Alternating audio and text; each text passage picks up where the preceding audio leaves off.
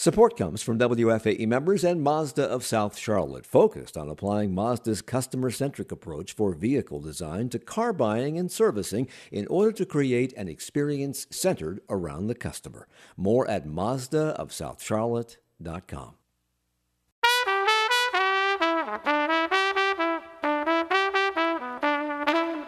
This is Charlotte Talks. I'm Mike Collins. North Carolina native Mary Cardwell Dawson, who founded the nation's first black opera company, never performed in her home state. But acclaimed opera star Denyce Graves has appeared in Charlotte many times, and now she has returned to point the spotlight at Dawson. She will perform the title role in The Passion of Mary Cardwell Dawson with Opera Carolina this Thursday, Friday, and Saturday evening in Central Piedmont's new theater on Elizabeth Avenue. It's where Pease Auditorium used to be, for those of you trying to picture that in your mind. Dawson's story is as remarkable as Denyce Graves' talent, and Graves has made it her mission to tell that story and to give her the attention she deserves for starting the National Negro Opera Company in Pittsburgh in 1941. For nurturing hundreds of black artists, for becoming one of the most respected opera singers in history, and for changing the future of opera. To whet your appetite for Mary Cardwell Dawson's story and the musical play that brings it to life, we're going to spend this hour with Denyce Graves. Welcome back to Charlotte. Welcome back to the program. Nice to see you again. Oh, it's lovely to see you. Thank you so much for having me and for doing this story. You're welcome. I wish we were in person, but let's start with your foundation, the Oh, Denyce Graves Foundation. Its mission is to promote equity and inclusion in American classical vocal arts by championing the hidden musical figures of the past while uplifting young artists of world-class talent from all backgrounds. Those are your words. It sounds strikingly similar to what Mary Cardwell Dawson was trying to do back in the 40s and 50s. you know what? I had never put that together in that way. I was so moved, but thank you for that. I was so moved by her story and finding out about her and the work that she's done, um, and so many others like her, you know, that we created a foundation around this idea of bringing into rightful prominence those great hidden figures, those great hidden musical figures who have been left out of the telling of the American story, and creating works of art that celebrate and share with the public what it is, what their amazing contributions have been that have contributed to our cultural fabric. So I'm delighted and incredibly honored and grateful also to Opera Carolina. James Mina has been so wonderful the entire time. He's always championed new works here, that have told new stories. And that's important. And that's the kind of work that we're also doing at the foundation. So yes, thank you for drawing that parallel. Well, you're welcome. Mary Cardwell Dawson, her story is new to most people, but it's an old story because she started this work a long, long time ago. And because she was relatively unknown and kind of forgotten by many people or never known by many people, I'm curious how you found out about her. So thank you. I'm on faculty at the Juilliard School and also at the Peabody Conservatory, and then I do a fair amount of master classes all around the United States. And there was a young woman that I had been working with a few times, and this was just before the pandemic broke. I saw her outside of what was formerly known as the National Negro Opera Company. This was in the winter of 2019. And she was singing on the staircase in the snow and talking about this and at a building that was clearly very dilapidated, run down. The roof had collapsed, the columns had collapsed, the windows were torn out. And she talked about this great monument and how it had fallen into tremendous disrepair created by this woman, Mary Cardwell Dawson.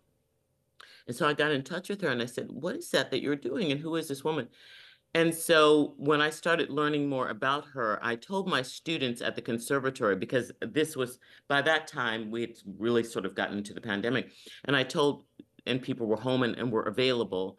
I asked my students, I said, listen, I want you to sing an aria, to upload an aria online with the hashtag Save the National Opera House. And I want us to raise awareness around this and funds to help restore this great American monument. So that's how it started. It started like that, and my students were doing all this work, and people were getting in touch with me saying, "What is this that you're doing?" Now, simultaneously, I had started an online cooking show called Cooking with Denyce. You'll have to check it out. There are lots of the episodes on YouTube. And so this was a lifestyle show it had me in the kitchen speaking with other artists and people in the industry in their kitchens, talking about life, talking about what's going on in the world today, usually centered around art because whole world was on pause. We all had to eat. And so it was basically bringing cameras into people's homes and talking to them. We were talking during the cooking show about this woman. And I kept saying, and also this was live, this was being done live on live stream. I mean, sorry, StreamYard. And so, we were talking about this woman. Have you all heard about this woman, Mary Cardwell Dawson? And there were lots of people in the chat, saying, "Oh, I knew about her, or I didn't know about her, or tell me more." And so between the work that we were doing with the students uploading their arias, with raising awareness around Mary Cardwell Dawson, doing the cooking show, it garnered a lot of attention. We had over 250,000 viewers watching the cooking Wow. show. And so we had quite the platform and the amplifier. And then Francesca Zambello, who's the artistic director of Washington National Opera, said, "Denyce, I've got an idea. Why don't we have an opera or one-woman show created around this great woman?" And I said, "Wow, that's amazing. Sure, let's do that." And so while what had originally been sort of me wanting to bring awareness and a project to my students, and also doing this online cooking show, before I knew it, the foundation had created itself, really. Wow. It was not my original intention, but that's where it gave birth to itself. We're going to talk a lot about Mary Cardwell Dawson. We're going to talk about this one-woman show, which is actually a three-person or four-person show. But Right. it's Right. fundamentally you at the helm of all of it in a moment or two. But I want to talk about how she nurtured young Black artists, trained them, employed them. You do a lot of the same things as you teach, as you said, and you've devoted yourself to helping young, underrepresented, marginalized artists find their way through this professional world of music. I would hope that the doors today are more open and more easily pushed open than they were back in 1941 for Black artists, but maybe not. Is it still a struggle for non-white performers to make it in your world, in the world of opera? First of all, you don't realize this, but you quoted a line from the play. You Okay. just quoted a line that was from the play, so that was great. So you'll have to come see it. Talking about pushing the door open. First of all, I would like to say that the Denyce Graves Foundation is interested in talent. We're interested in excellence. We're interested in those great individuals who have a passion and have the talent to make a career in the classical vocal arts. So that's the first thing. So we're not, while a lot of the work that we do so we have three different programs, and the Hidden Voices program, because a lot of the hidden figures have been African American, the organization isn't solely an African American organization. So I do want to be clear about that. What we do is we go out of the mainstream and we find great talent. And we find those artists who are supremely gifted, who are passionate about this, and we help shape that career. And in that way, we sort of are modeled after the work of an impresaria, as Mary Cardwell Dawson was in nurturing talent of that time. So there's that great parallel. But I'm not sure. Did that answer your question?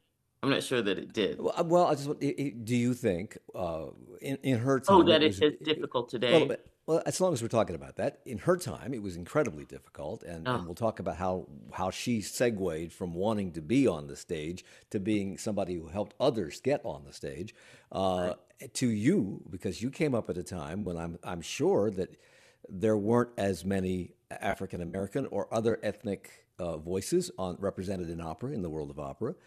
Has it improved? Is it easier today than it was for you, than it was for her? It has improved. It is a different world. It is a very, very different landscape than it was from when I started, and certainly at the time of Mary Cardwell Dawson, obviously. I will say the pathway itself, no matter who you are, is one that will test you. It's a challenging Yes. one, no matter who you are, right? So you've got to have the grit and the stamina and the heart, the perseverance for this road in the first place. Right.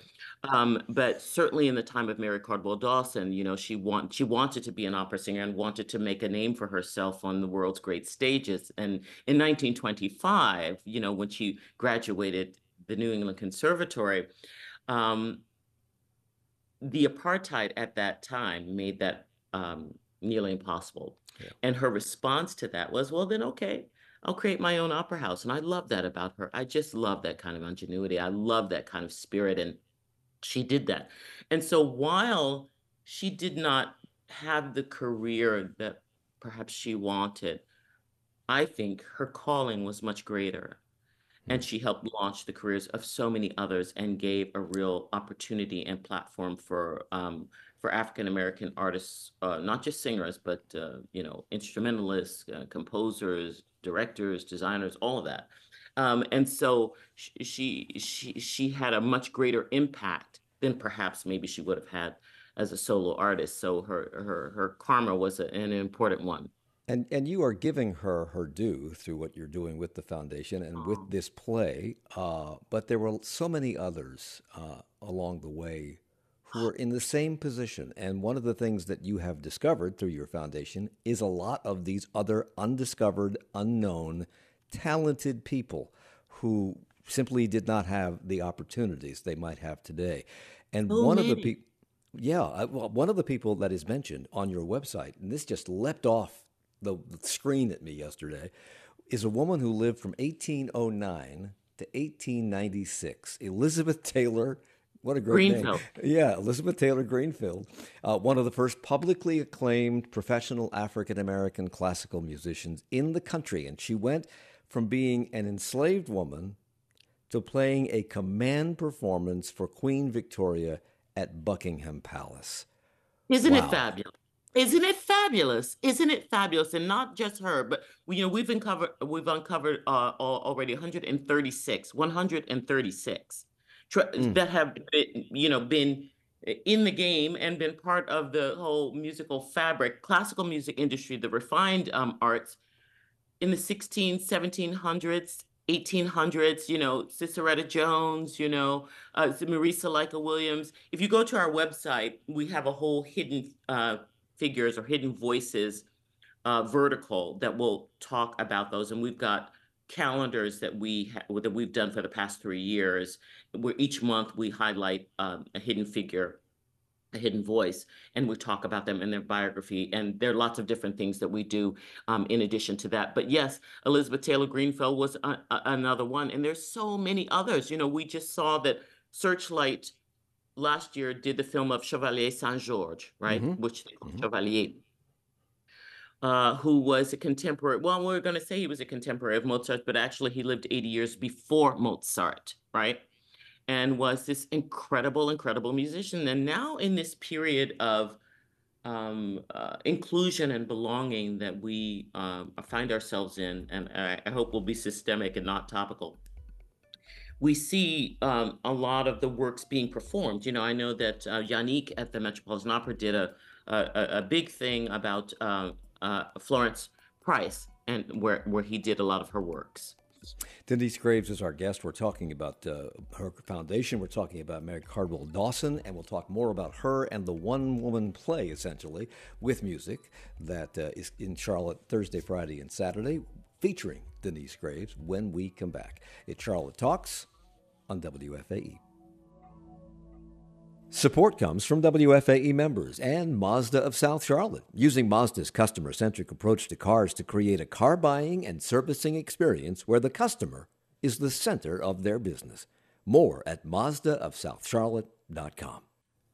It's Charlotte Talks on listener-funded 90.7 WFAE and WFAE.org. I'm Mike Collins. Our guest today is opera great Denyce Graves, who has been here several times in the past to sing with the Opera Carolina, and they are sponsoring her production of The Passion of Mary Cardwell Dawson, which opens on Thursday evening, plays Thursday, Friday, and Saturday at the new theater at Central Piedmont. They have yet to name that theater because that's how new it is, but it's where Pease Auditorium used to be, for those of you trying to put that into your head. And we'll talk about that production in depth here in a moment. A lot of people in the Denyce Graves Foundation's Hidden Voices archives were helped along the way by the subject of the play that you are doing, Mary Cardwell Dawson. Tell us about her. First of all, she is a North Carolina native. How about that? I love that. And I love being in her home state. That's right, a very, very talented woman. She grew up in Madison, North Carolina, and went to the New England Conservatory.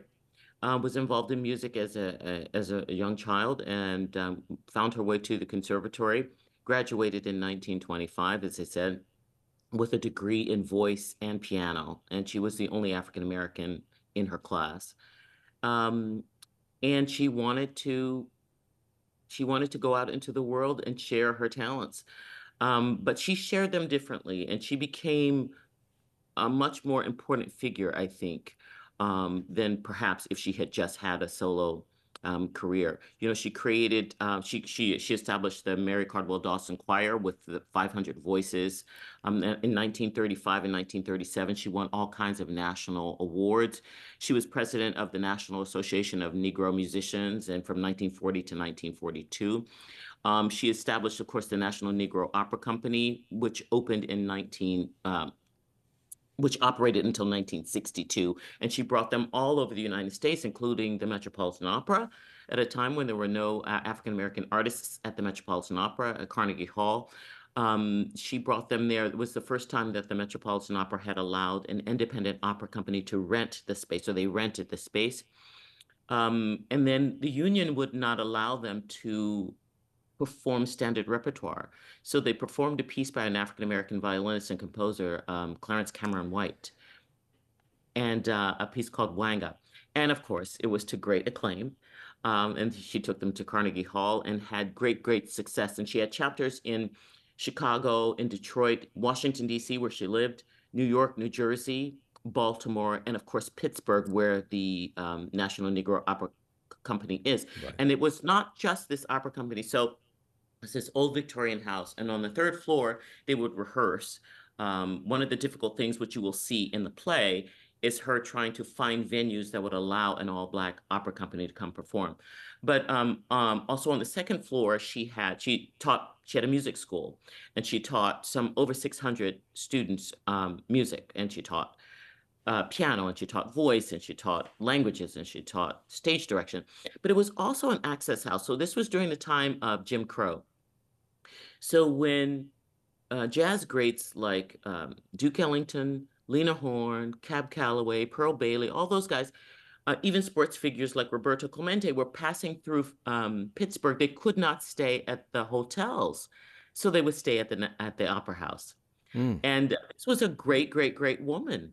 And her husband also, who is sort of an unsung hero, who is a master electrician, but all of the work that he did went back into the company to help support the work that she was doing.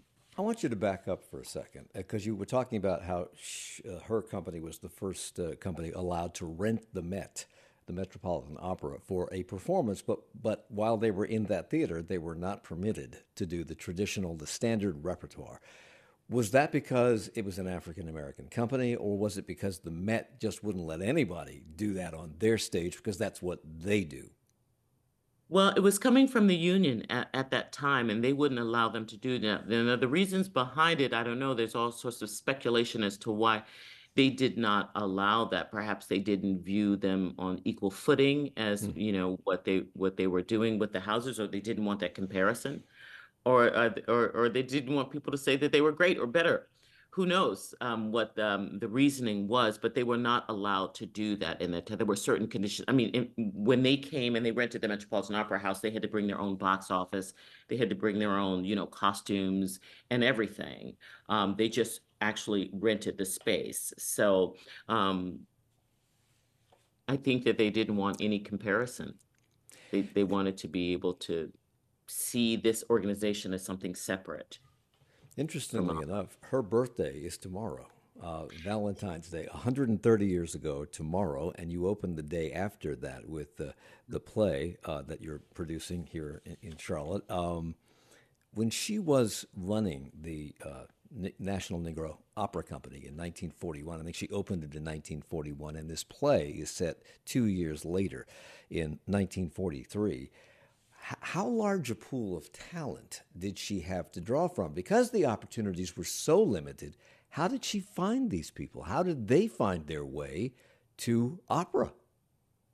Over 1,600 singers when she Hokey first opened. smokes. She found. Right. And so I think exactly. And I love your reaction because this is the reaction that I had too in learning about her and learning about so many other wonderful, wonderful figures. People think that they didn't exist. They did exist. They were there the whole time, but they were not given an opportunity, right? And that's what she did. She created this stage for all kinds of artists. She found hundreds and hundreds, right away, 1,600 right away, of classically trained African American artists, whether they were instrumentalists or singers, they existed, right? And this is what has been left out of the telling of the story. And that's part of the work that we're doing is getting that education in K through 12, in getting that through the collegiate level, through our Shared Voices program. So we have three programs. We have Hidden Voices, which is the program that we're talking about now, Shared Voices program, which is an HBCU conservatory exchange, and Generational Voices, which is our Young Emerging Artists program. And all of these things are modeled after Mary Cardwell Dawson and what it was that she did in her life. Uh, as you mentioned, she wanted to be a professional opera singer, and her opportunities were limited because of the time in which she lived, Jim Crow and segregation, etc. And that was throughout the country. That wasn't just in the South, as this play points out, because the play takes place in Washington, D.C., That's and we'll right. talk about that in a second. But since she realized early in her career that she couldn't do what she wanted to do on the stage because of limitations put on her and others like her by society, what made her think that she could start an opera company and put them on the stage? Wonderful. Isn't it fabulous? The audacity. Isn't it fantastic? And I just love that about her spirit. And I think we'll see that in the play that she was really fearless. She was really she was determined. She was had a conviction and she believed that she and those like her had something to offer to the world and she wanted them to have that opportunity. And so she felt, yeah, there was mountain, get out of my way. She wanted to bring this to the people. And she believed, like we believe at the Denyce Graves Foundation, that there should be no barriers around excellence and around art and around talent, right? That is something that should be shared. And so absolutely, she just marched forward. And Sister Retta Jones sort of did the same thing, just believed that what they had was an important God-given gift that they wanted to share with the world. And what we have to remember, I think, is that she was, I don't want to say pushy, but she was fearless and strong and forceful at a time when women weren't. They weren't allowed to be. And certainly not black women. Some of How the did things how did she do it? some of the things she did was really remarkable. I mean, and is well noted. I mean, she would get she and we talk about this a little bit in the play. One of the there was a story that happened when she was in a store just browsing and looking wanted to buy a new hat and she touched this hat Hmm. and there was a lot of surprise and astonishment about this woman who touched this hat and how the sales clerk was sort of trailing her, demanding that she buy it because she touched it. And the fight that broke out. And the same thing that happened with the union, where she would get in physical fights with people. I mean, she was really a spitfire. I mean, she was scrappy, and even slapped a white man at that time, where that could be the end of your life, right? Yeah. She was really a tempest in a teapot. I mean, she was tiny little thing. She was gutsy, and she sounds a little bit like how Morley Safer described you when he profiled you for 60 Minutes several years ago. He described you as someone who has guts talent and beauty, who, with the help of your mother and your teacher, pulled yourself out of a despairing inner city neighborhood to stride the world stages as though you owned them. And here's how he began that conversation on CBS. Do you know what I find remarkable? I have to tell you this. Tell me.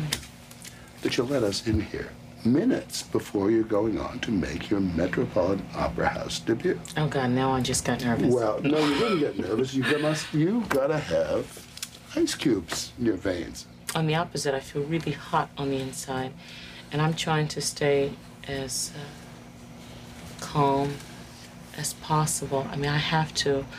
I can't afford to let myself be excited. Now, I want to remind folks that this is moments before the curtain went up on your Metropolitan Opera debut. Ethel Merman, I'm going to misquote her here, but she once was asked before the curtain rose on a new show, are you nervous? And she said, no, I know my lines, I know my songs, I know my dances, let's go. Is that how you approach performing? No, not at all. Not at all. How did you let him in then? This is a big night for you. This is a big deal. It was a big night. It was a big night. First of all, I remember that moment, but I was just marveling now about how high my voice was. I can tell that I had been warming up. And since that time, my voice has dropped probably a couple of octaves. So that was the first thing that I found astonishing. But I think that, at that point, we were well rehearsed. I was super excited. I knew something was happening important. My mother that evening had organized a bus trip, and she brought over 200 people from Washington, D.C.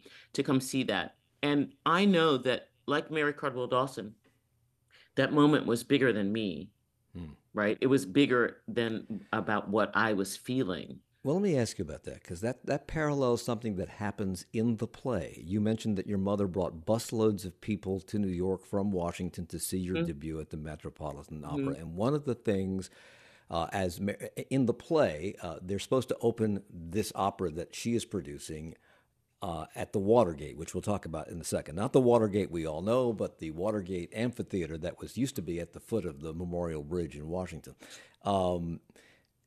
And the weather is bad, and they're searching for a new venue, and the venues are segregated, and many members of the cast in this play are concerned that if they put it inside, their family cannot come and see it.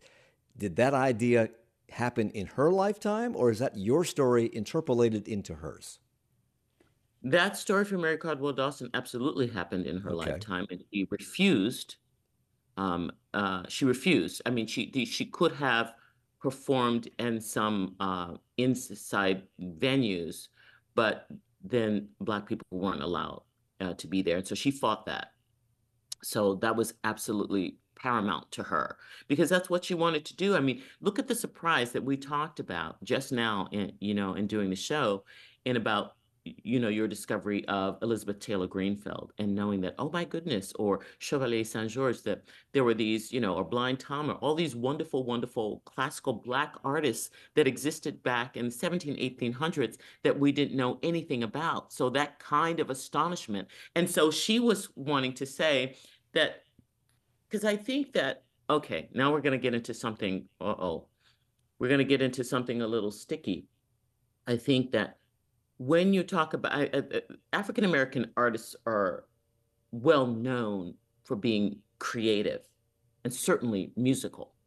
And where gospel is concerned, and where jazz is concerned, and R&B, but you don't necessarily think or see a face like mine when you think of the refined arts. And I think that's really, really an important point, because we're talking about something that's supposed to be, particularly where opera is concerned, which is an amalgamation of all of the refined arts. When you think of the way that African Americans have been portrayed in society, it's not in a refined way. It's not in an elegant way, right? It's not, so not to say, I'm not saying that gospel music or jazz or all of that stuff can't be refined. I think it's tremendously gorgeous. Gospel music for me is the music that has informed my music making. It's where I got my start. So I understand that.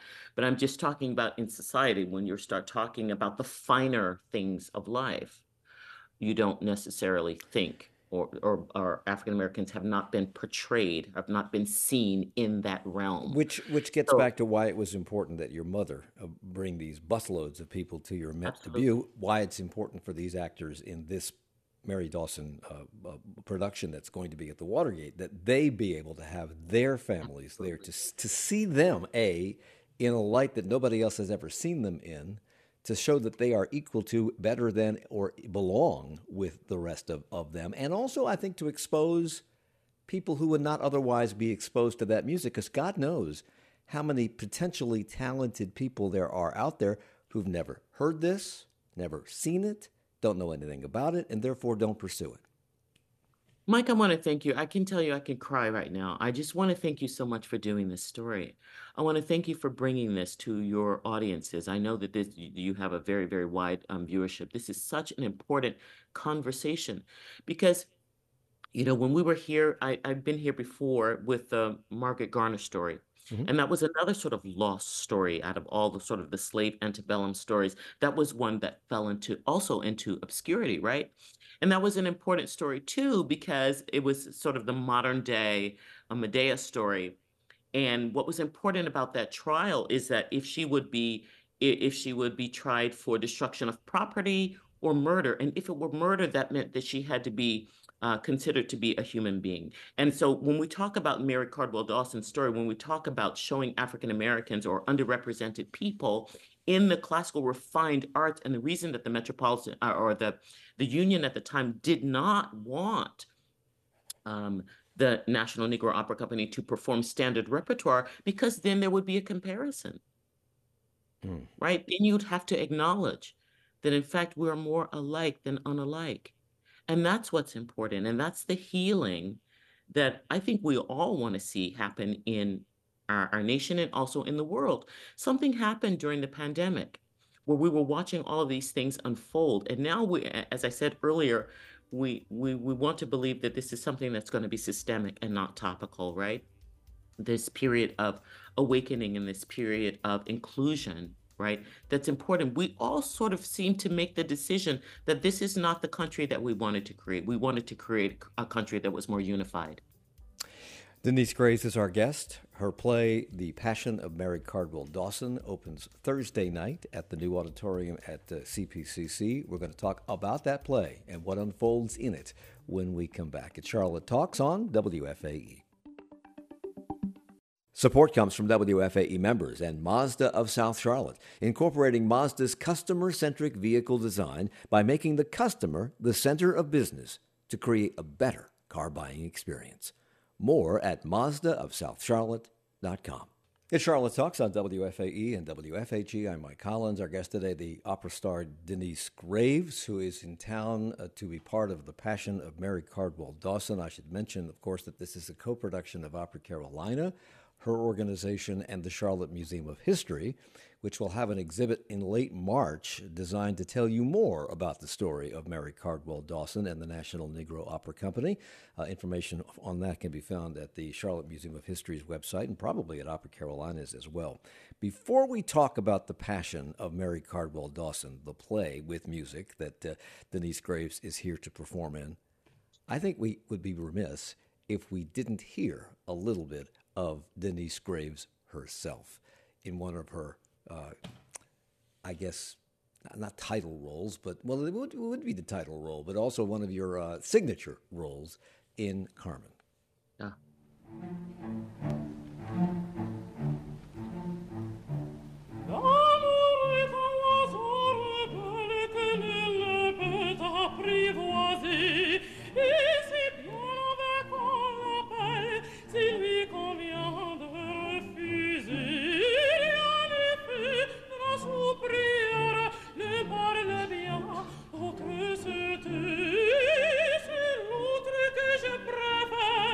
Il n'a rien dit, mais il m'a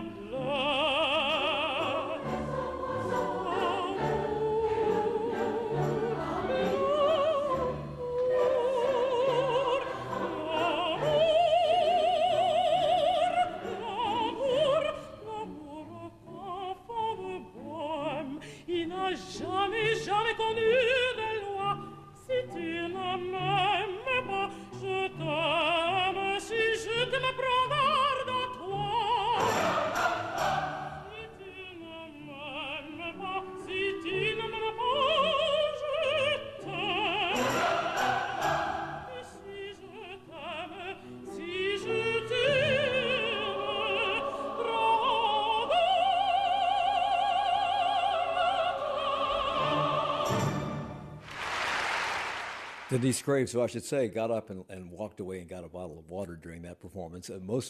That's a recurring theme on this program. If I play pieces of music that people have performed and they are a guest on the show, they don't want to hear it. That's true. It's true. God. One of the reasons that this production, The Passion of Mary Cardwell Dawson, came to be was obviously to let people know about this remarkable woman and to explore the obstacles that would have stopped most people dead in their tracks, which did not stop her. She pushed through. This is not revisionist history, but it will revise a lot of what people think they know about that time in our country. Is this something that older people need to be reminded of to refresh their memories of how far we've come, or something that younger people need to learn so they can appreciate the achievements of those who came before, but also recognize that the journey isn't over? Both in both directions, old and young alike, for sure.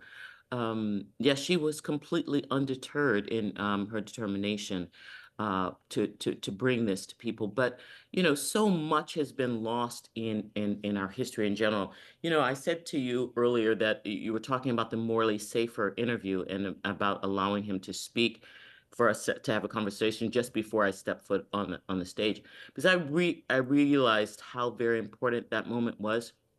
I lost my father last year, and he didn't know when his birthday was. Like, we didn't know because at the time, he was not allowed to go. His parents weren't allowed to go to the hospital, so they had him at home, and it was done by a midwife, and so nobody kept records, right, of exactly the date. And it's that close. It's that close. So it's Yeah. not that long ago. Right. And yes, there has been tremendous progress, and I'm so proud of that and so proud to be coming along in this time. But I do feel a tremendous amount of responsibility and excitement in being able to tell this woman's story and to be able to share this part of history. When we looked for Mary Cardwell, one of the other things that I'm supremely proud of is that when we started this, if you Googled Mary Cardwell Dawson, there was one entry, and now there are over 17,000. Oh, wow. And I am enormously proud of the work that's been done and we've been putting out there and that's been shared about who she is. And, if you looked for her in that time, it wasn't that she wasn't covered in mainstream, but a lot of the Black dailies, you know, had documented her work that was being done in churches and in around the communities. So I guess that what's happening now is bringing her story more to mainstream. The Passion of Mary Cardwell Dawson is not an opera. It is a play with music, and it was Right. commissioned by the Glimmerglass Festival in Cooperstown, New York, which everybody knows as the Baseball Hall of Fame city. That's right. About 3 years ago. You played the title role in that first production. You played the title role in a production that was staged at the Kennedy Center not too Right. long ago in D.C., and now you're playing Mary Cardwell Dawson again here in Charlotte. Has anyone else ever played this role before? Or are you Yes. Okay. Well, thank you for saying, and we've talked about that. We've had that discussion with some of the creators, Francesca Zambello.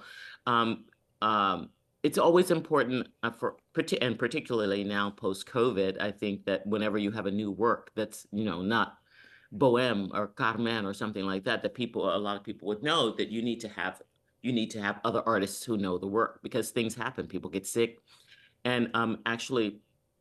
A Glimmerglass did it in 2 summers, and then my daughter ended up in the hospital and had to have surgery. And so I had to leave that production. And there was a beautiful woman, Allison, oh gosh, I don't remember her last name, but who has done the role. And so she knows it. And so it leaves here. It's going to go to Pittsburgh. It's going to go to Atlanta. And I think she will be sharing those performances. So that's really, really wonderful. So let me ask you some technical stuff, because you're an opera singer. You're a performer. Opera singers are actors, but it's a different world. And this is a play where not everything is sung. There are lines. In fact, you have most of the lines in this play. And I know that opera has changed in recent years. It's not just park and bark, stand and sing. It is movement around, and you have to act. Right.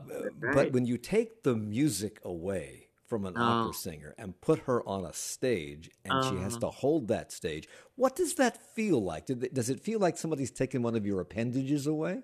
Now, isn't that something? Now, you have hit on something very, very important. You have hit on something super important because it is an emotional work. Also, it does require, normally we sing better than we speak. And what I mean by that is that when we are singing, we're thinking about technique, right?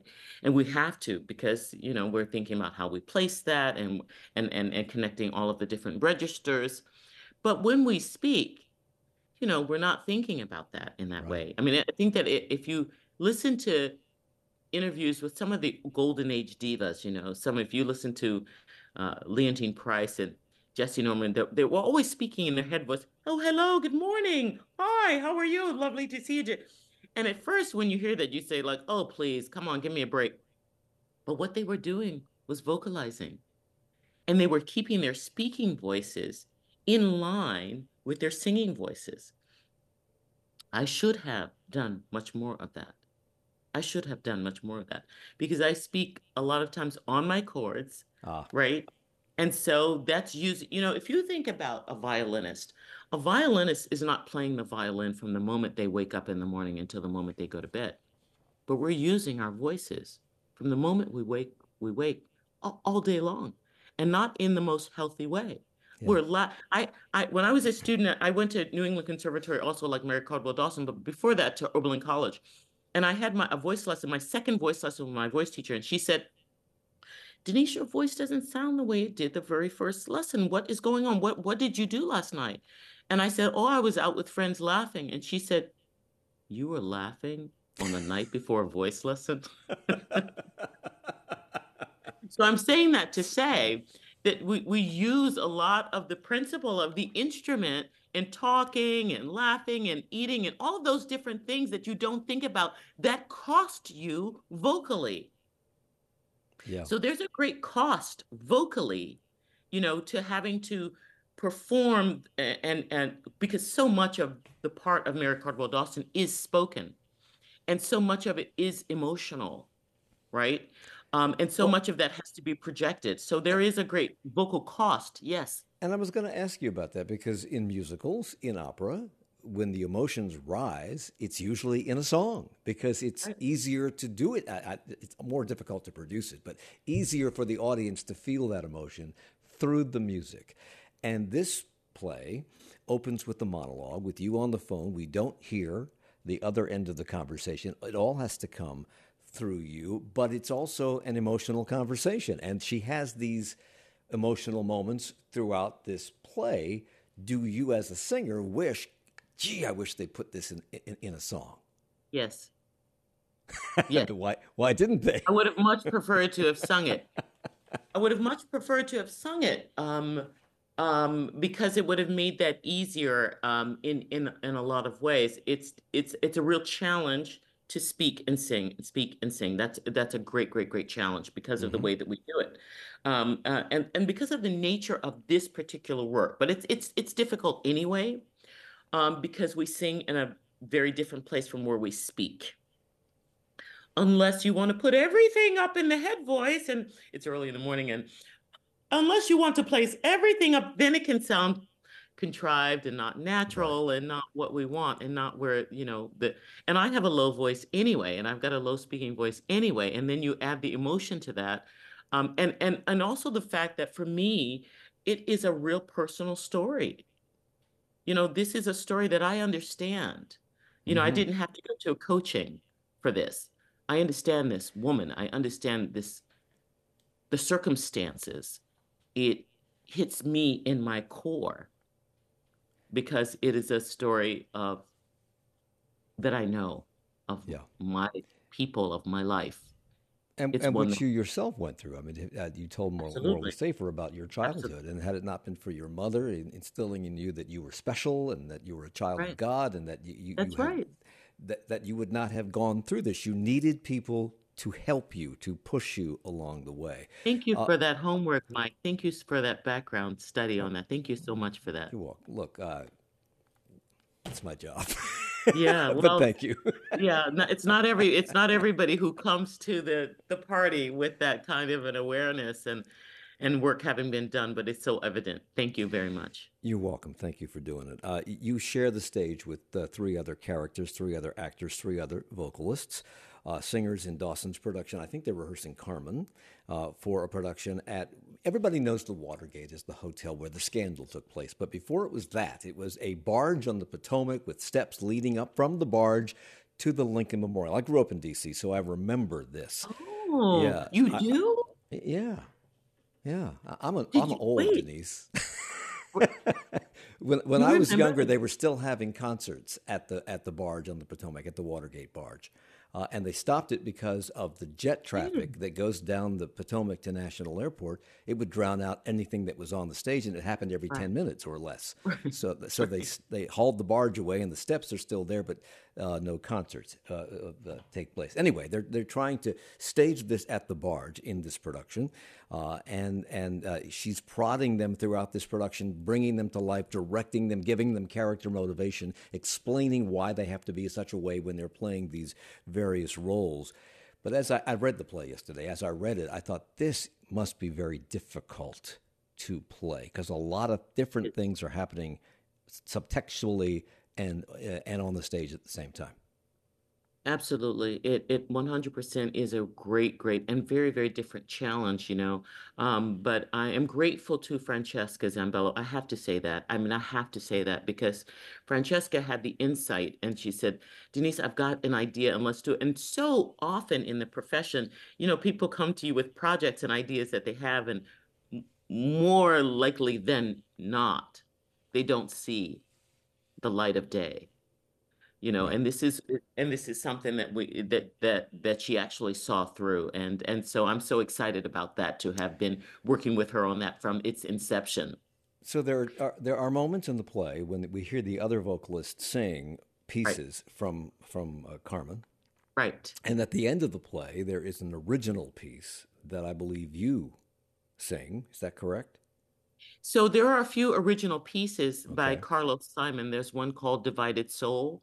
There's another piece that he arranged, and then there's the one that you're referring to is called She Steps Onto a Floating Stage. So those are the pieces that Carlos Simon set to Sandra Seaton's words. But yes, she is, the night before was supposed to have been a performance of La Traviata, starring the great Lilian Avanti, but that was rained out.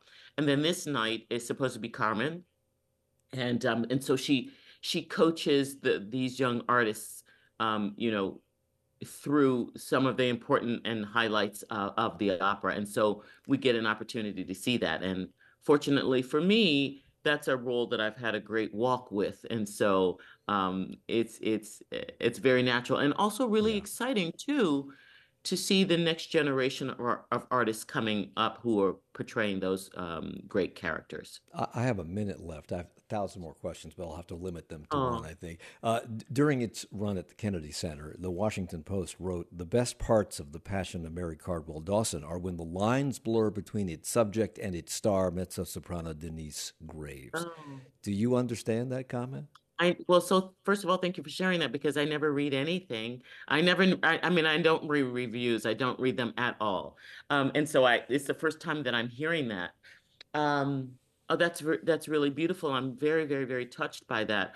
I had not seen myself in the way that this reviewer described, in the way that you have sort of characterized it this morning. I have seen my role very differently, in that, you know, I want to sort of highlight and bring to life what the work that she's doing, but I had never seen it sort of in comparison to my own life. Mary Cardwell Dawson never performed in North Carolina. Now you're bringing her home and telling her story in North Carolina. The Passion of Mary Cardwell Dawson, Thursday, Friday, and Saturday at the New Theater at Central Piedmont Community College. Denyce Graves, what a great pleasure it was. Thank you for the hour. Oh, I loved every moment of it. Celebrating 25 years on the air, Charlotte Talks with Mike Collins is a production of 90.7 WFAE. Support for Charlotte Talks comes from Mazda of South Charlotte. Our executive producer is Wendy Herkey. The senior producers are Gabe Altieri and Sarah D'Elia. Our engineer is Joby Sprinkle. For more information about Charlotte Talks, to listen to past episodes, or subscribe to the podcast, visit wfae.org/Charlotte Talks. Additional support for WFAE programming comes from the Corporation for Public Broadcasting. Support comes from WFAE members and Mazda of South Charlotte, focused on applying Mazda's customer-centric approach for vehicle design to car buying and servicing in order to create an experience centered around the customer. More at mazdaofsouthcharlotte.com.